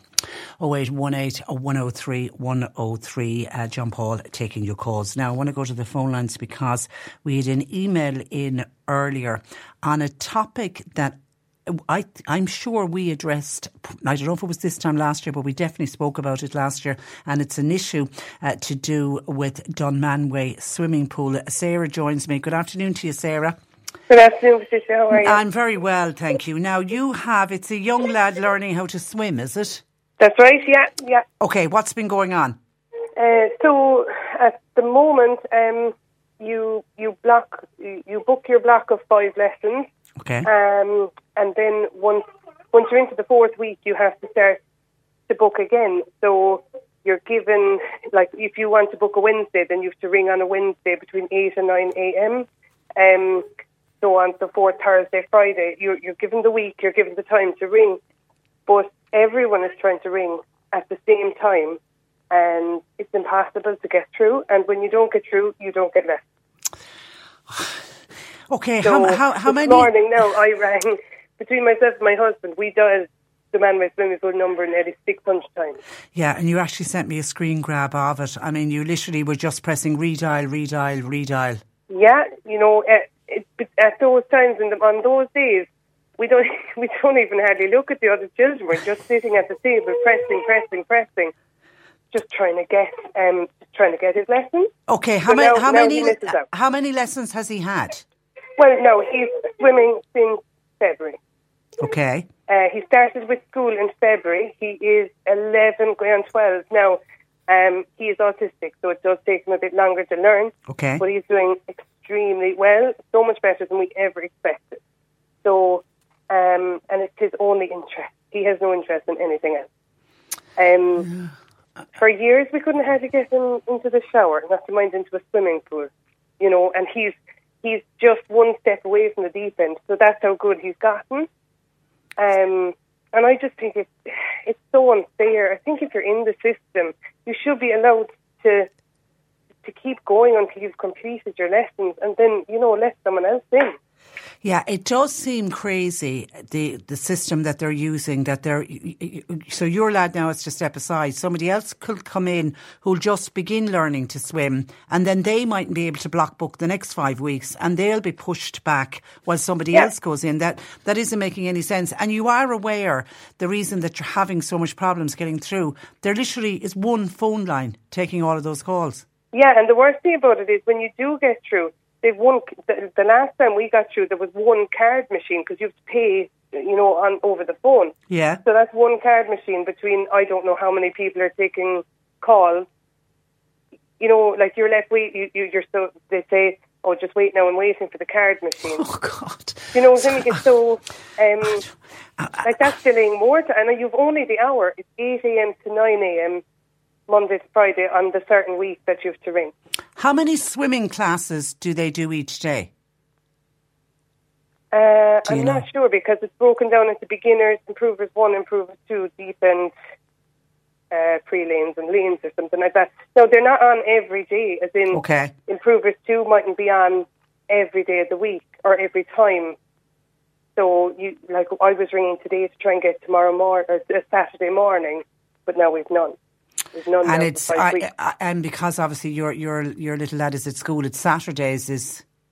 Well, Saturdays just work easier for us as a family. Now we were doing Wednesdays. It was an awful rush and panic every Wednesday trying to get there, but we did it. We just did it, you know. But I know lots of mothers can't, or fathers as well. But you know they can't get their kids into swimming. And I think every summer we hear of so many kids drowning. Yeah, and how important swim lessons. Yeah. Now, I know last year when this very same issue came up, and it was local independent councillor Declan Hurley was raising it because he had parents telling exactly the story that you've just told me, Sarah, telling him people who had called 300, 400, 500 times and simply couldn't get through. Now, it had a lot to do with the fact that we were coming out of COVID, and of course the swimming pool was closed, and the amount of people that wanted to register for swimming lessons. But I remember last year it was suggested, could they not put in an online system for booking? Yeah. It would make the most sense, wouldn't it? Yeah, it would. But then again, I suppose it's still only look at the draw. If you get your application in on time, you know, there's always going to be people left out. I totally understand that. But I feel that if you have a child that's moving up through your levels all the time, they should be given the opportunity to finish it out. To get to the end. And where do you reckon your young lad is? He's an improver too. Oh, he's well up. He's nearly there, you know. Yeah. So, but I just feel, you know, I suppose it'll set us back anyway. I know that, and I presume it'll set other kids back as well when they can't get in. But when you're there, then there's people from all over coming to Demandway because there's no other council-run swimming pool anywhere that's doing swimming lessons. Yeah. I mean, listen, it's a really, you have to pay a big. But it's a hugely successful swimming pool, and long may it last. Absolutely, and we're delighted to have it. But the system to get in is just—it's flawed. It's not fair. Yeah, it's flawed. Really not fair. And I have to say, my heart goes out to you, Sarah, because I didn't realise from in your email that your little boy is autistic, because routine is so important for anyone with autism. So have you told him that the lessons are going to stop? Not yet. I haven't broken it because he was gone on the bus this morning. I was still phoning but when he was gone to school. So I'll have to tell him now when he comes home. Oh, God. OK, listen, we're on to the council just to see. They've got to come up with they've got to come up with a solution for the one phone in, firstly, but they also have to come up with some kind of a system. I think you're right. Once you get in and you start and you're moving up along the line, let that group of young people, children, qualify, they're swimmers, and then let the next... Yeah, I just think that seems to be the most fair way, you know. It'd be different. I wouldn't, like, if he was, you know, stuck in the same group and he wasn't moving anywhere, then I'd say, okay, you know, other people deserve to move on. But he's up to improver too. But when you have someone that is moving on really good and really confident, and then, oh, well, now we've got no swimming for 5 weeks, then, you know, he can regress. I don't know if he will or not, but he could. Yeah, and as you say, he's not a child that has lots of other interests that he'd be going off to GAA or soccer. Yeah. My heart goes out to you. OK, listen, we'll keep in contact with you, Sarah, and as I say, we are on to the council. But thanks for sharing that with us. OK, thanks. Good morning. Bye-bye. Sarah there joining us. And as Sarah said, she is not the only parent in the Dunmanway area who is trying to get their children in for swimming lessons. As I say, came up this time last year, and there was a huge number, if I remember rightly, on the waiting list to try to get in for swimming lessons. But to have one phone line in and then to expect, you know, children that are working their way up, you know, getting up to improver 2, you know, you're very close to getting to the deep end where then you literally can stop your swimming lessons because you're able to swim. But my heart particularly was out for Sarah because of her little boy having autism. It just adds an extra layer of problems for her. 0818 103 103. Just quickly looking at some of your texts that have come in that I want to give a quick mention to. We were talking about the rugby team heading off and the fans heading off. I'm told that Ken Tobin is still at the Cork airport as the rugby fans are ready to fly to France. Now, many have already left at this stage for Paris, so I'm told that the bar is less noisy. So let's just go quickly over to Ken. He's with a New Zealand supporter and an Irish supporter. I'm going to start with this man here because he's wearing an All Blacks hoodie and an All Blacks hat. There's a fella down there in the Leinster jersey. He's equally as brave. How you doing? Yeah. What's your name? My name's Jesse. And where are you from? Originally from New Zealand, yep. And you're off to Paris? Off to Paris. We've got the 2 quarterfinals, New Zealand, Ireland, South Africa, France. Wow. Yeah, looking forward to it. Can't wait. How do you think Ireland are going to do? Honestly, I'm glad this probably doesn't air in New Zealand, but I think Ireland are set to win it, to be fair. Great. I think they've got the better team. You know, as long as they can overcome the psychological history of not clearing the quarters historically, I think they're a shoo-in. I'd love to see your Instagram timeline because mine is all the Ireland-focused media. What's the New Zealand media saying about the threat that the Irish can bring? Oh, yeah, it's certainly the narrative coming out of New Zealand is it's a coin toss. You know, it'll come down to a couple of key moments and who can get their game on early and you know, who can get there first. Let's talk to the Ireland fan. What do you think? I think it's going to be a really tough game. If Ireland can subsume the pressure like they did in South Africa, I think we have a great shot at beating the All Blacks. Yeah. But nobody's going to say it's going to be an easy game. You know, there's a lot of respect between both teams here. They've all said that players 1 to 23 need to bring 100% to this, but who needs to have the game of their life? The Irish fans need to have the game of their life and push the Ireland team on when they need it, because I think we're going to be outnumbering the Kiwi fans in the stadium. I think that might be the deciding factor. I love that. It will be the fans that push them over the line. And good to hear the New Zealander saying that he reckons Ireland have it as well. And he's right. It is going to be, it's the psychological bit of just knowing that they can do it. Come on, Ireland. And then a listener says, Patricia, good luck to the Irish team tomorrow, but this listener is fearful. Could this be a Cheltenham situation all over again? Back in the day, the Irish flooded into Cheltenham and guess what happened? They brought back COVID. Will the rugby fans bring back bed bugs, creating a similar widespread infestation like they have in Paris at the moment? Bed bugs are literally crawling on Parisian cinema seats, on bus seats and hotel beds and all over carpets. It is so gross at the moment. But with this number of Irish fans travelling, how can we protect ourselves? Well, there was an equal number that travelled out last weekend. They are saying that anyone who travels, you've got to be very careful with wash your clothes as soon as you come home. Hoover out your suitcase. Don't put your suitcase on the bed. Try and keep your suitcase off the floor. They gave loads of tips, but yeah, anyone travelling needs to be really, really careful. And just a bit of advice for the listener who needs to get her driving test. She needs to get a date for her driving test so that she can renew her provisional licence, and she is a carer and she needs the car for work.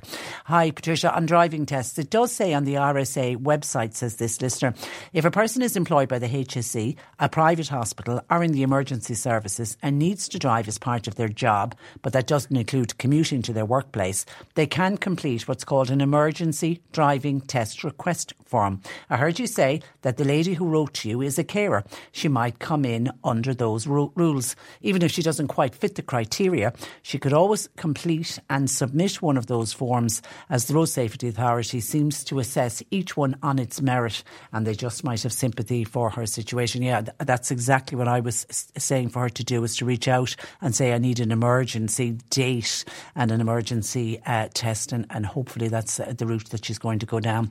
And then on Kevin Backhurst and RTE, Patricia, Kevin Backhurst and RTE should not get a Brown sent from the Irish taxpayer to bail them out.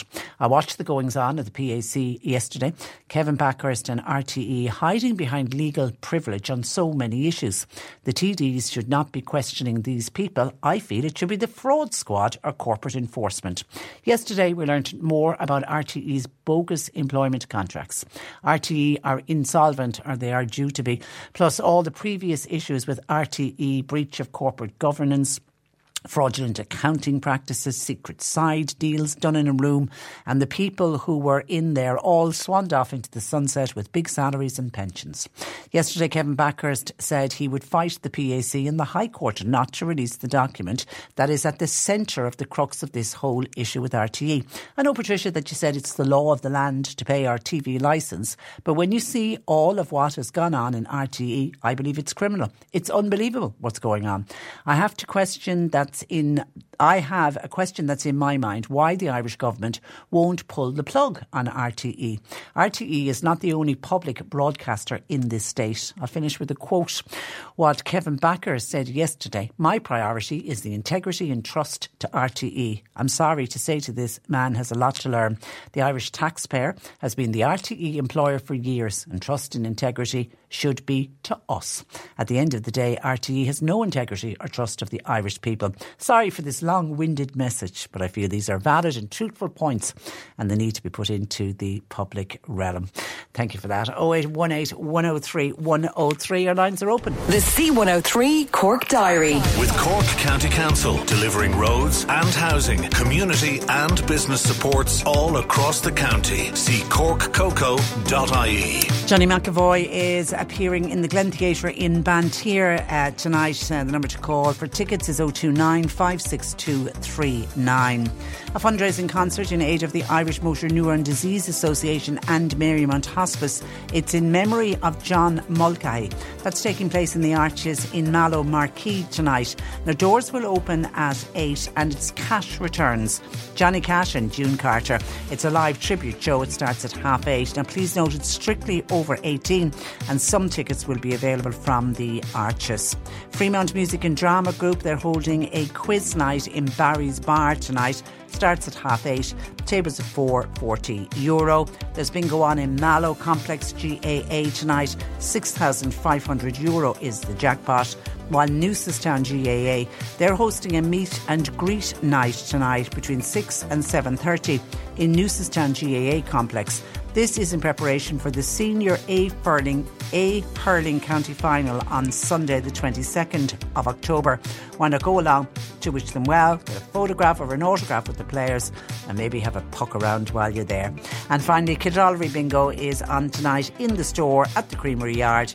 Jackpot there, €2,550. Cork Today on C103. Now, yesterday saw my next guest complete a huge challenge by taking on an ultra-endurance running event that saw him run from Mallinhead to Mizenhead. The challenge was a fundraiser for the National Council for the Blind, and Peter Ryan, who did the run, is also a service user with the NCBI. Good morning to you, Peter. Hey Patricia, how are you?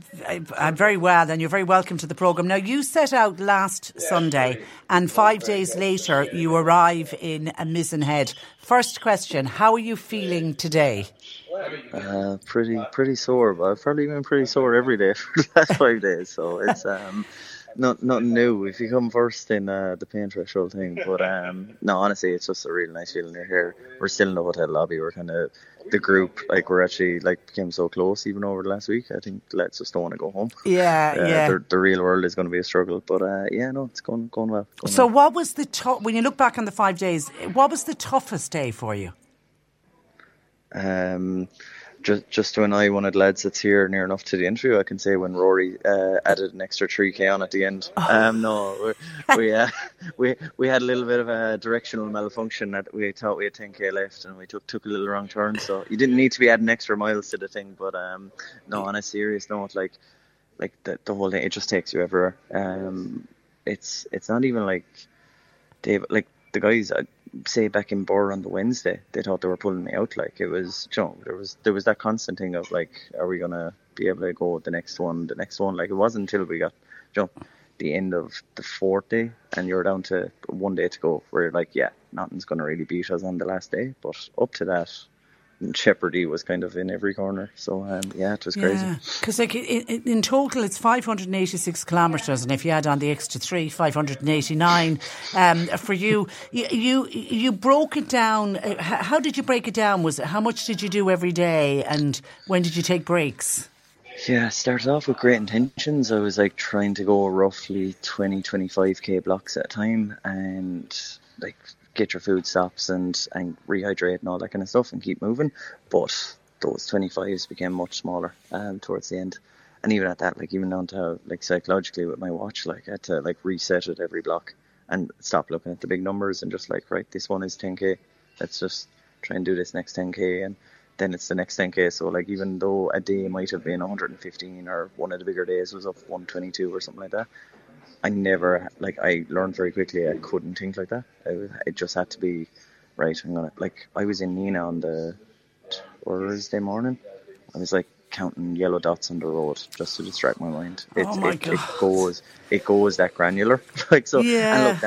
And that's the grand, like the bad side of it. And then you have these mad highs as well, where you're meeting random strangers, and they're like, there was a man we were further up, we were near to Derry, and he pulled his ice cream truck in the side of the road. He seen there was a bit of hullabaloo what we were doing, and he made us an ice cream cone and gave a shout out the window at me and handed it out. Isn't that sweet? So you're there running down the road, like licking an ice cream cone. So like, yeah, it thrown everything out. Like, the kindness of strangers. Yeah, it is great. 100%. Now have you run marathons before? I know you were a cyclist, or are a cyclist, but have you run marathons?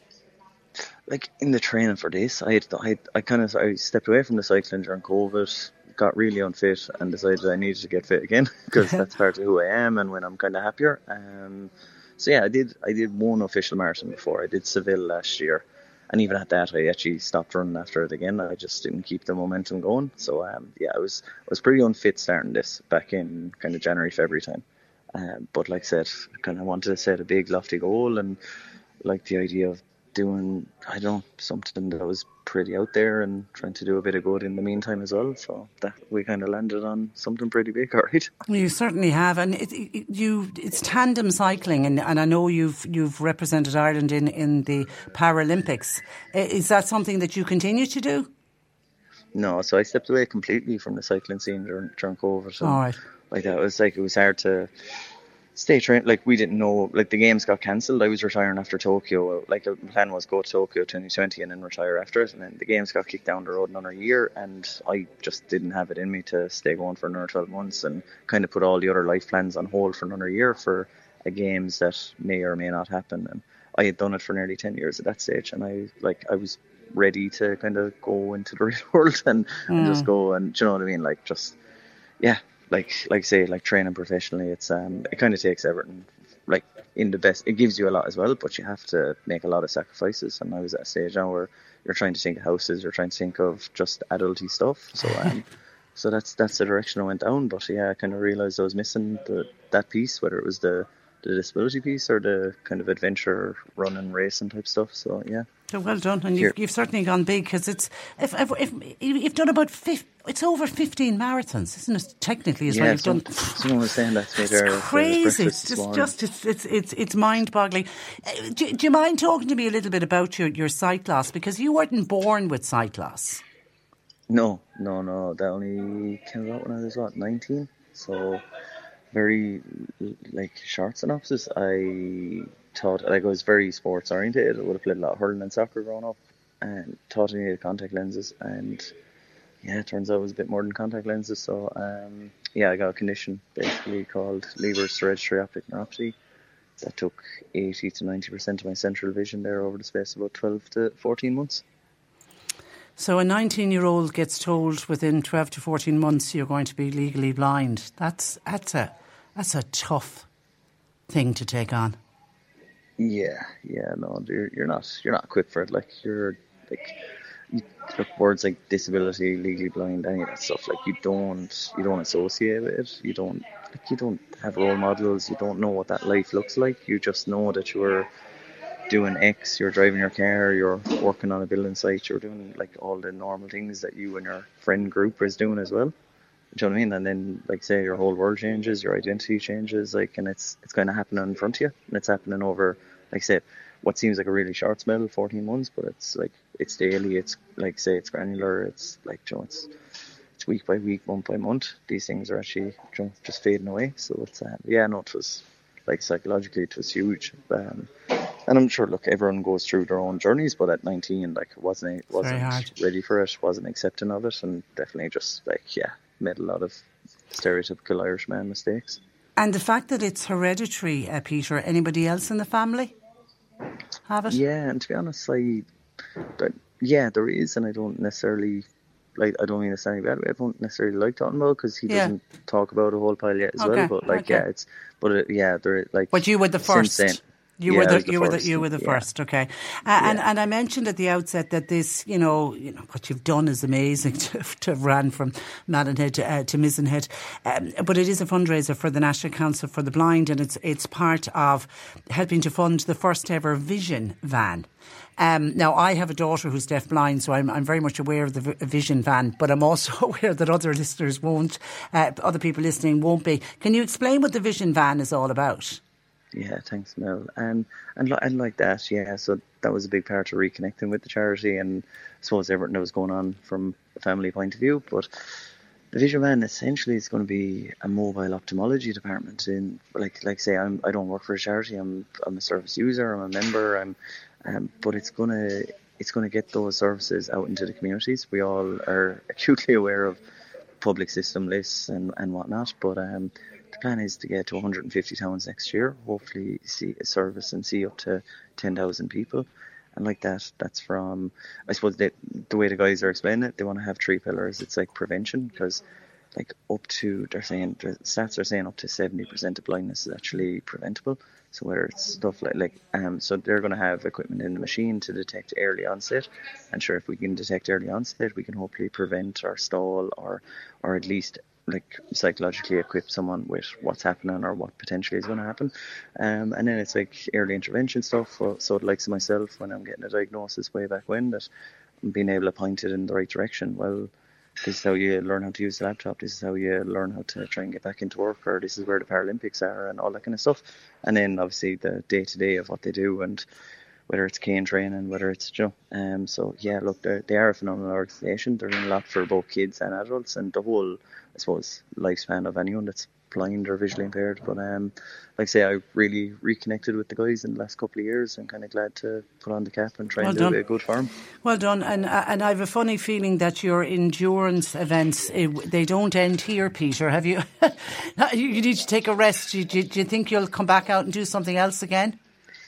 Look, there's always an itch to be scratched, but it this has been big, and it takes a lot. And at the moment, I'm getting married next year. I have full plans on. I think I'll be shot if I try and suggest something else for a while. So I'll just let the dust settle and enjoy this. And really, it is a case of still promoting it, and kind of just we're just delighted we got through it. Okay, At this well, stage, I can't think of another one. Congratulations.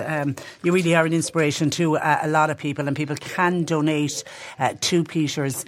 What the amazing thing that Peter has done by going on idonate.ie. They've just been in Peter's run Malin to Mizenhead. It's an amazing achievement. Listen, it's been a real pleasure speaking with you, Peter. Thank you for that, and really enjoy the rest of your time on the beautiful Mizen Peninsula, because it's a gorgeous part of the world. Thank you kindly. Legs are a little sore, but I enjoy every bit of it. Cheers. Give someone to give you a massage there. You badly need it.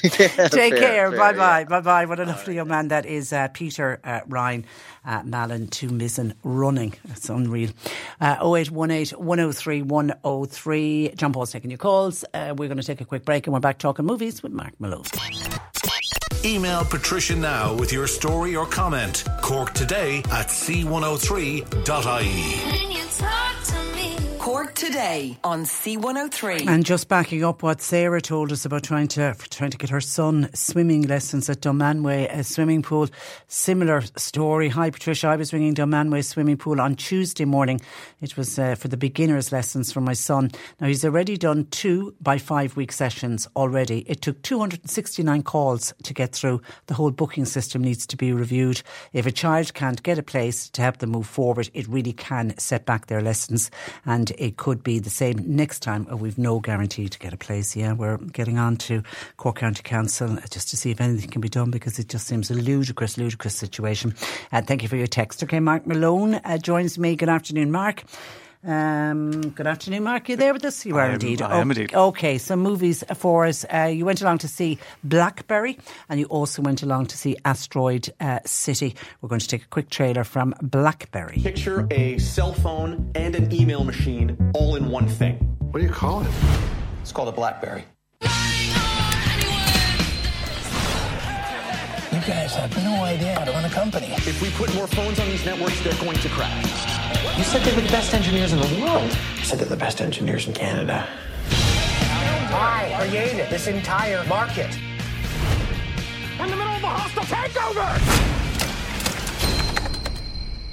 Okay, we're talking about literally Blackberry, the phones. Blackberry phones, yeah. Yeah. I did a straw poll around the building the other day. I asked everybody, did they ever have one? No. Did you ever have one? No. Isn't that interesting? Yeah. Yeah. Anyone in the building have one? Nope. No. Nobody ever used one. And I can hand on heart say I don't know any family member or friend that has one. Isn't that strange? Because for a while it was the biggest phone in the world. Yeah, I mean, from its kind of from when it basically started, within 2 years it was the number one phone in the market. I mean, it was extraordinary, the success of it, and it all was the idea of these two kind of Canadian nerds. And when I say nerd, by the way, that's what they call themselves. You know what I mean? It's I don't mean that in an offensive way whatsoever. And a couple of guys in Canada that were kind of messing about, like kids did at that time, and messing about with electronics and stuff. And then they had this idea. Now, at the time, obviously, at the start of the 2000s, was it the late? I'm not quite sure of the dates off the top of my head, but it was at the time when phones were basically big, those big, huge bricks, you might remember. And they had this idea for what they called a pocket link. And what they decided to do was to try and sell it. So they went out there, but nobody was kind of very interested in buying it until they met a man by the name of Jim Balsillie. And he sees the potential in it. He decides to mortgage his home and put money into this idea. Because when they went to the companies to try and sell this idea, the companies weren't initially interested. But when they said, look, out there is internet. There's internet all over us. There's internet in the air. We can use that. And our phone, you can send and receive emails and send text messages and receive text messages for free. Of course, then they were interested. And what they did was very, very clever. They basically went out there, and there's a very, very interesting kind of sequence where they go to very, very middle class kind of parts of Los Angeles and New York, and go to like tennis clubs. And whilst they're playing tennis, they'll have the device in their hands, and so people will go, "What is that? That's kind of interesting." Or they'd hang around with people in Wall Street, and in pubs and bars, and they'd sit next to them and start playing with this thing. And of course, people would say, "That's a very interesting looking phone. What is that?" And so suddenly it was a huge success, and it was making them huge amounts of money. The problem with that, of course, is that problems come with that, because the two boys here, played by the director Matt Johnson and Jay Baruchel, of course, it affects their kind of relationship, because Jay Baruchel was kind of, the head of the company, and so their it kind of affected their relationship, because Baruchel felt as though he had to wear the suit and he had to be the more kind of the more mature kind of part of the relationship, whilst Matt Johnson basically just wanted to have a good time and have fun. And it was a bit like when you saw Google when it first started, where they had games machines in the offices and stuff like that. And that's the way he wanted it. And then of course in came Jim Balsillie, who was not a very nice man, but was driven to kind of make money. And then unfortunately, as time went on, as I say, within 2 years, they were the biggest phone in the world. Everybody wanted one. Everybody had one. And then the big bombshell happened. Along came Apple. And the iPhone. And along came the iPhone, which is featured in the film. And Steve Jobs, that time. And the weird thing is that Apple never wanted to make phones. Apple were kind of delighted to move along and go along as they were making computers. But all of a sudden, Steve Jobs was one of those who had a kind of a negative reaction to the phones. But the iPhone killed BlackBerry, unfortunately, and all that is in this film. The film is kind of directed with a great deal of pace. It kind of reminded me, and the way it's directed, of a film called Margin Call, which was released about 10 years ago, I think, which again was about big business and was based on a true story, as this is.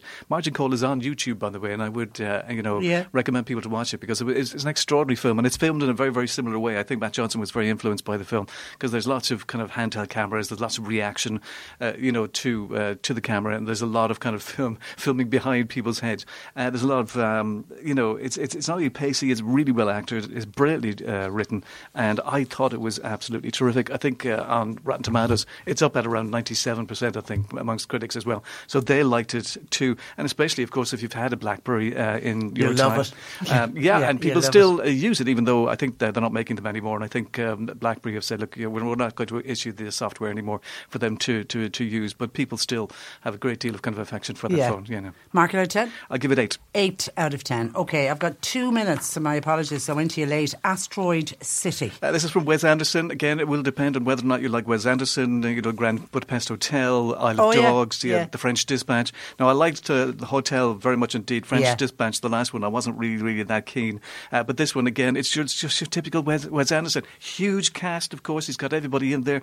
For once, though, Bill Murray isn't there, because it was filmed during lockdown in Spain, and poor old Bill got COVID and couldn't do it and couldn't be in the film. So Steve Carell kind of stepped in. So the cast is huge. It's very strange. It's very odd. It's very quirky. It's very Wes Anderson, but it's very, very beautiful indeed. I mean, every scene you just know is like a piece, and it's like a work of art. And look, it's very odd and very strange, but I'll still recommend it. If you're not a Wes Anderson fan, I don't think you will become one. But if you are, I think you will love this, and I thought this was terrific. Did you like the plot? Well, the plot is very, very strange. You know what I mean? It's kind of set in this kind of fictional American desert town whilst all these atomic bombs are going off. And then an alien comes along to the town. They decide to put it into lockdown, which is where he got the idea because of COVID.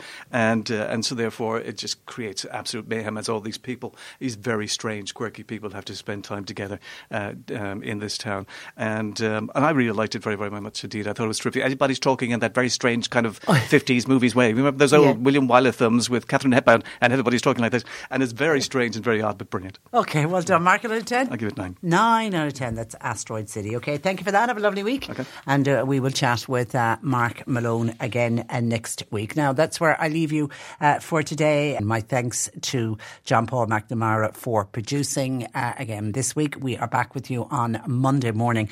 Until then, I'm Patricia Messenger, and the best of luck to Ireland tomorrow. Hey, it's Danny Pellegrino from Everything Iconic. Ready to upgrade your style game without blowing your budget? Check out Quince. They've got all the good stuff, shirts and polos, activewear, and fine leather goods, all at 50 to 80% less than other high-end brands. And the best part?